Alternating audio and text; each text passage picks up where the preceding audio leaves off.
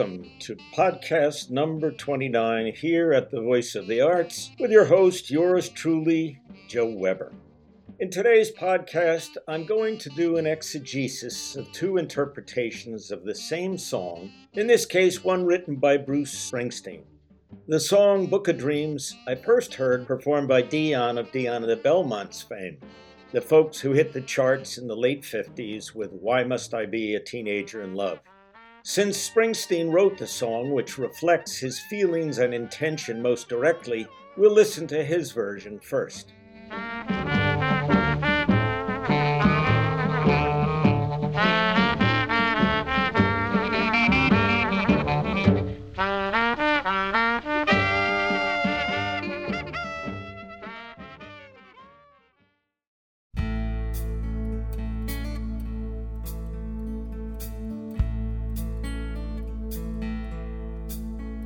I'm standing in the backyard listening to the party inside.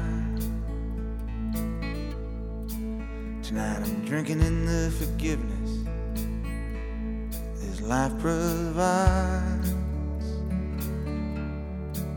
The scars we carry remain, but the pain slips away it seems.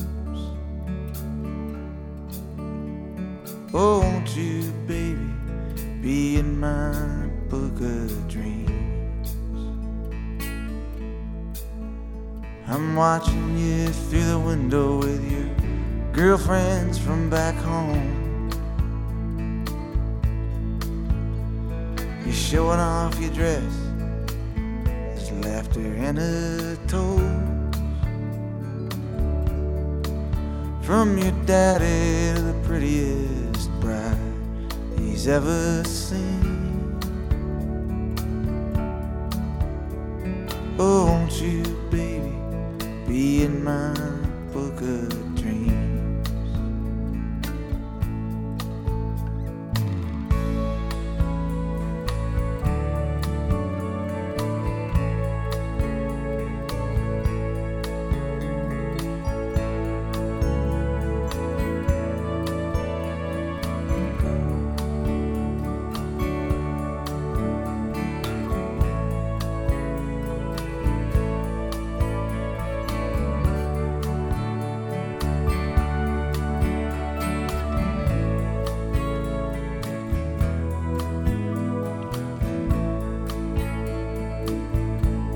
Darkness, my fingers slip across your skin. I feel your sweet red wine.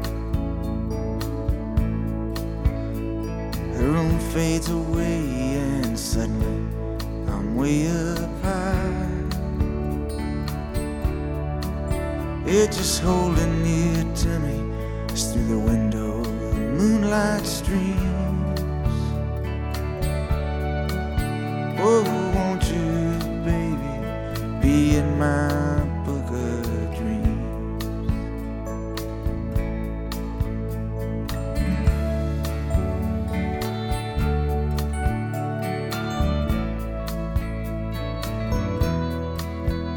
Now the ritual begins, and neath the wedding garland we meet as strangers.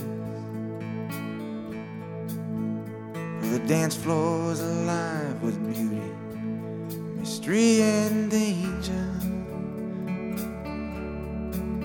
We dance out neath the stars' ancient light into the darkening trees. Oh, won't you, baby, be in my book of dreams.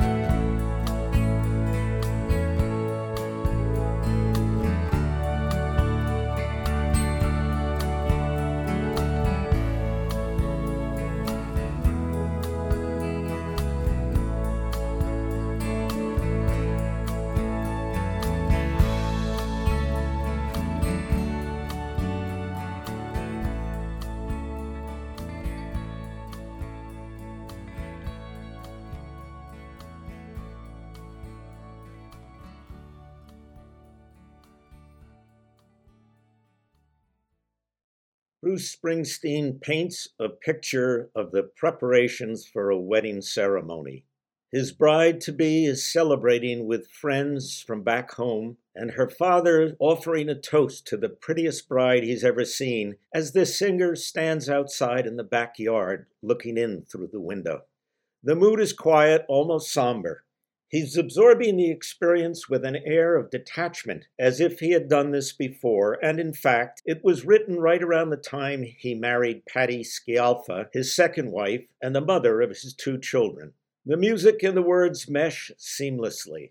The song doesn't want to rush us, and an organ solo keeps the reflective mood and allows us to proceed with the same sense of wonder experienced by the singer. They're eventually under the wedding canopy where they meet as if strangers, and there is a sense of reverence. I get a feeling that the song is almost a prayer. Enough said. Let's listen now to Dion's version.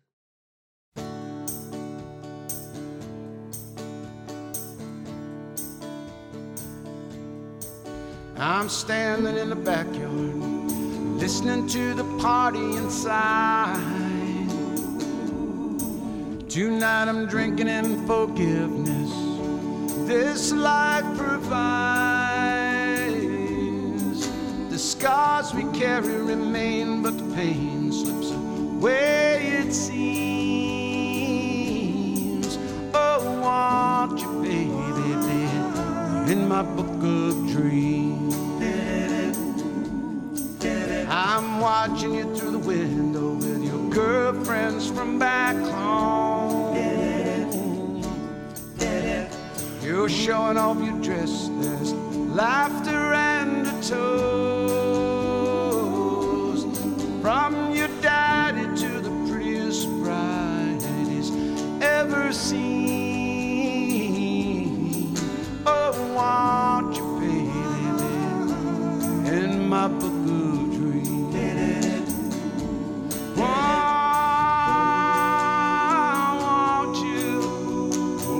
you, baby? Won't, baby.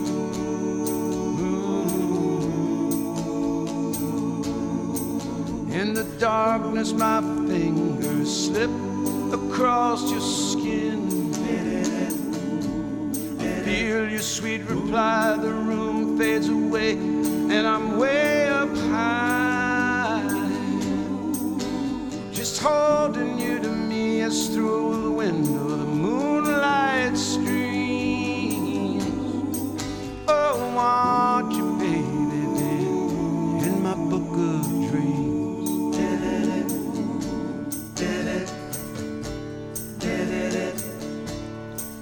Now the ritual begins. Beneath the wedding garland we meet as strangers.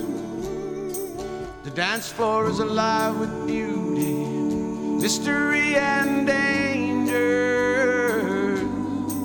We dance out beneath the stars, ancient light into the darkening trees. Oh, won't you, baby, in my book of dreams. Come on, baby, be in my book of dreams. Oh, won't you, baby, be in my book of dreams. So, what do you think? Well, I'd be lying to you if I said that Dion's version with the almost a cappella backup singers was not catchier and more exciting. I loved the doo-wop vocal arrangements of the 50s, and he gave the song a definite doo-wop feeling. On the other hand, it's almost a different song. Whereas in Springsteen's version, the singer is proceeding slowly and cautiously, caught up in the solemnity of the occasion. He's experiencing a sense of wonder and awe that he is now formally entwining his life with another being. In Dion's version, the singer has already been to the bar and has begun celebrating before the ritual. He may even have hit on one of the better-looking bridesmaids. He's moved the song up an interval of a fourth from the key of A major to the key of D major, and he repeatedly overplays the D flat against the G chord, which becomes irritating after the 6th or 7th time. Bottom line, the man is a crooner and has lost the reverential feeling of the song. And you might be thinking, so what? Get out of the way, critic. Me and my girl want to dance. My only response would be that after listening a number of times to both songs, you would most likely grow fonder of the Springsteen version and less fond of Dion's.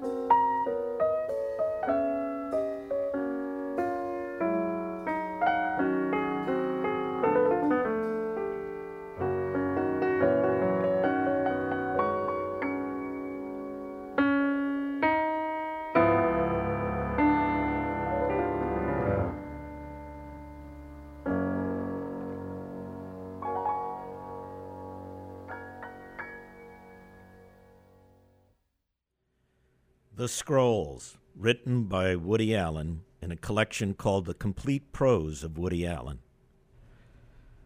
Scholars will recall that several years ago a shepherd wandering in the Gulf of Aqaba stumbled upon a cave containing several large clay jars and also 2 tickets to the ice show.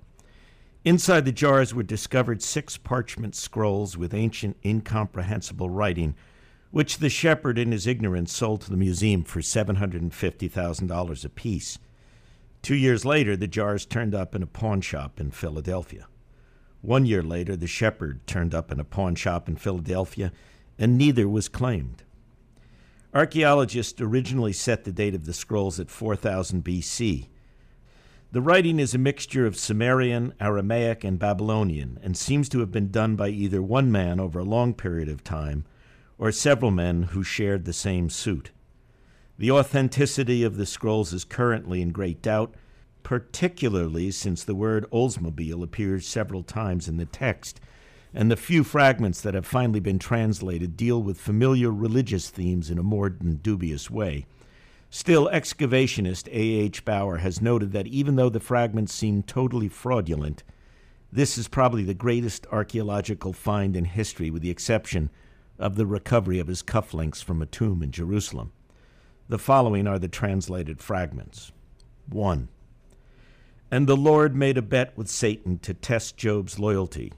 And the Lord, for no apparent reason to Job, smote him on the head and again on the ear, and pushed him into an thick sauce so as to make Job sticky and vile.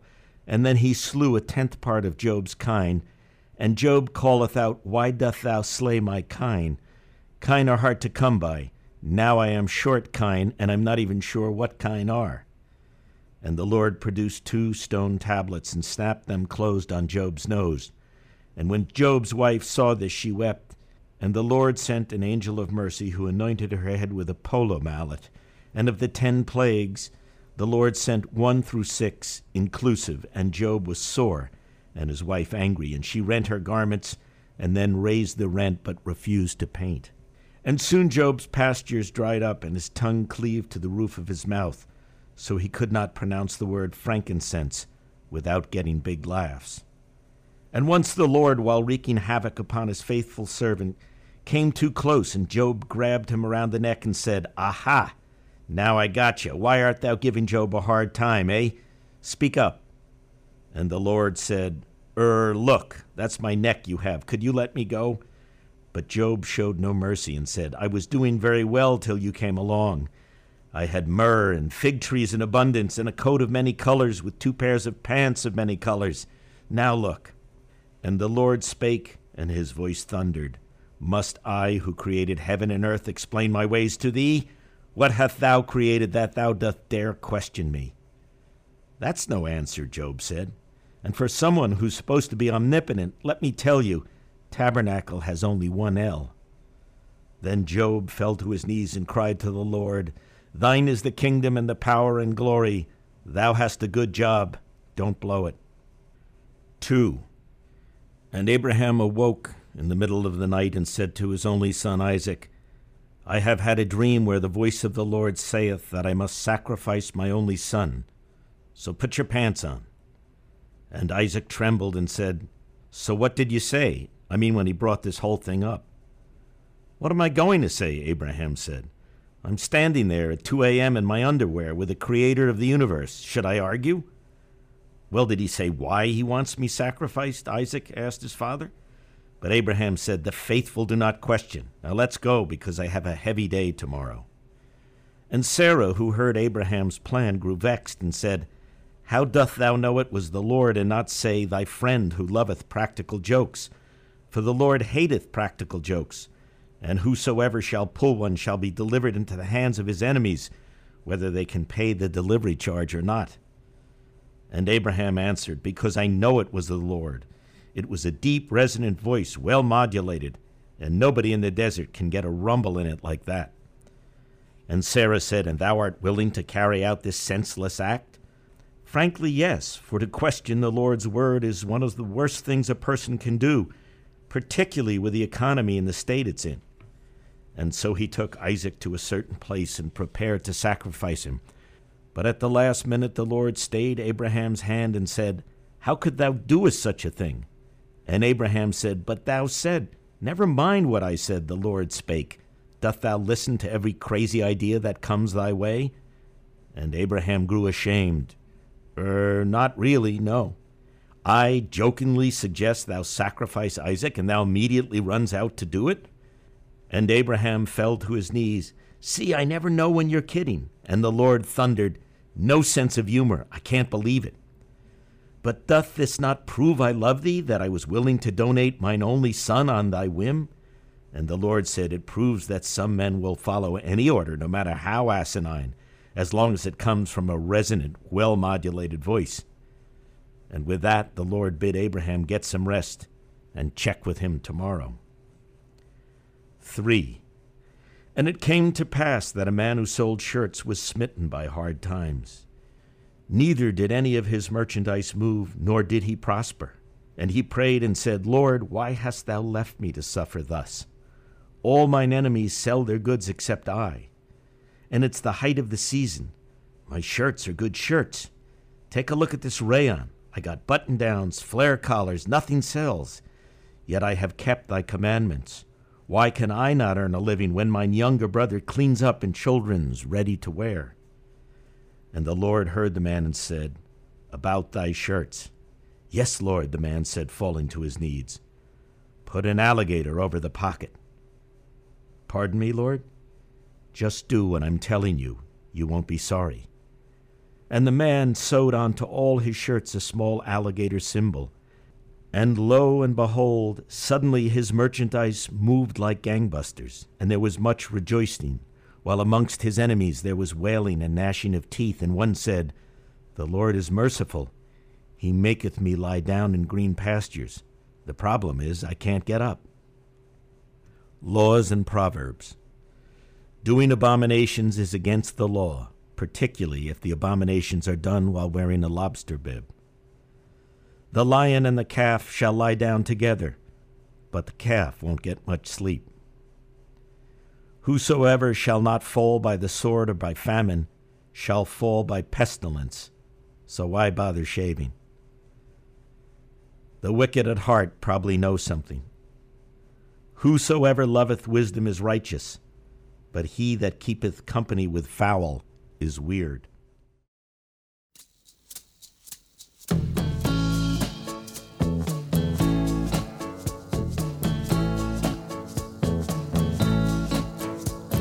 Sitting in a tiny table in a ritzy restaurant,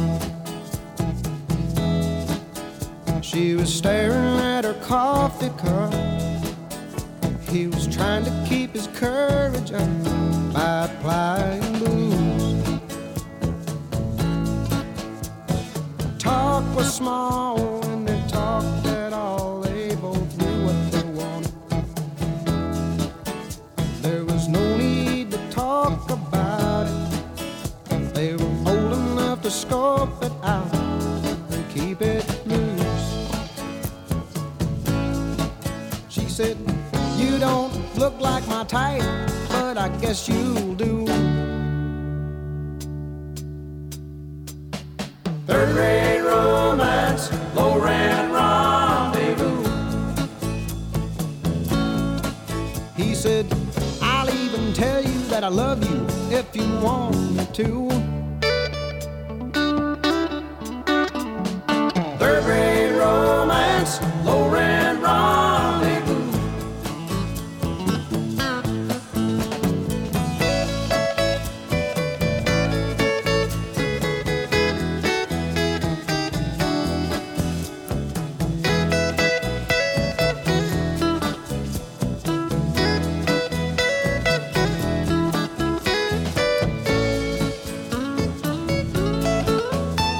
And they left the bar, they got in his car and they drove away. He drove to the family inn. She didn't even have to pretend she didn't know what for. Then he went to the desk and made his request while she waited outside. And he came back with the key, and she said, "Give it to me and I'll unlock the door." She kept saying, "I've never really done this kind of thing before. Have you?" Third-rate romance, low-rent rendezvous.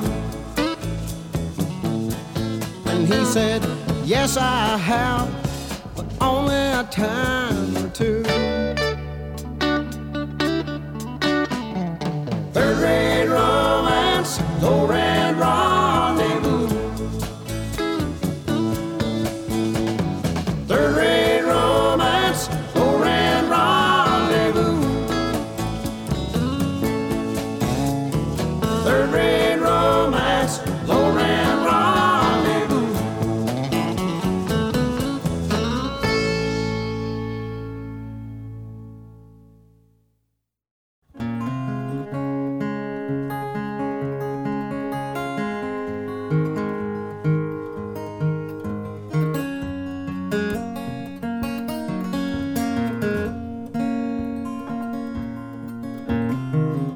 Living on the road, my friend, was gonna keep you free and clean.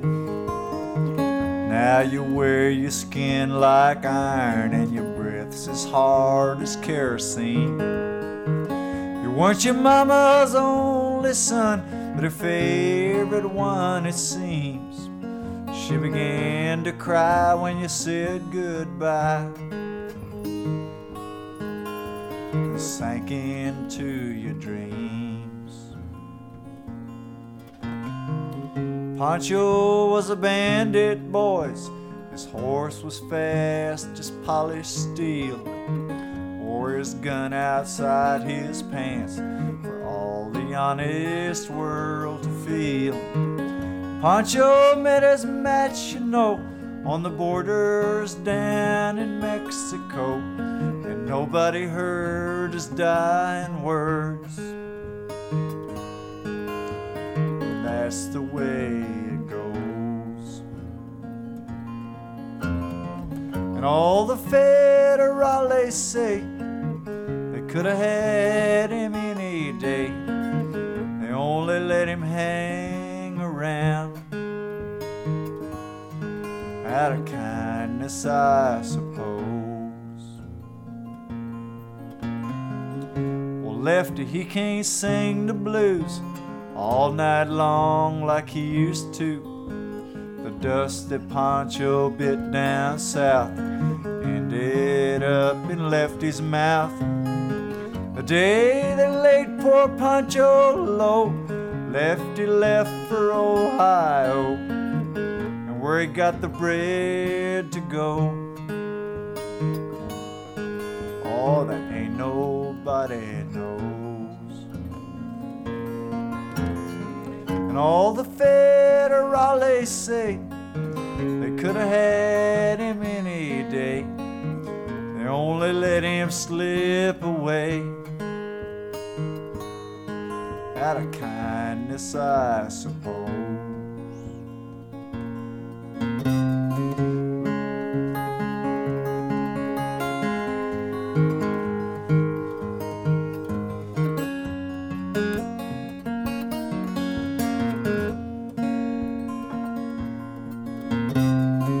Well, the poets tell how Pancho fell. Lefty's living in a cheap hotel. The border's quiet and Cleveland's cold. So the story ends, we're told. Pancho needs your prayers, it's true. Save a few for Lefty too. He just did what he had to do.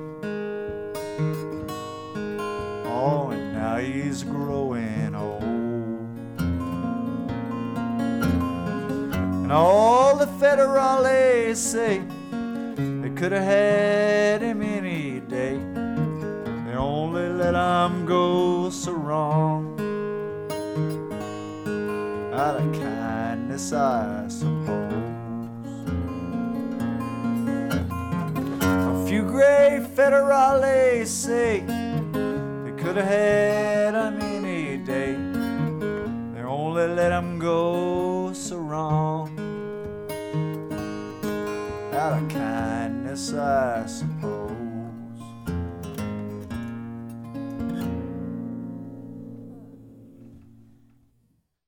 Wrapping things up with the amazing Rhythm Aces, followed by Townes Van Zandt.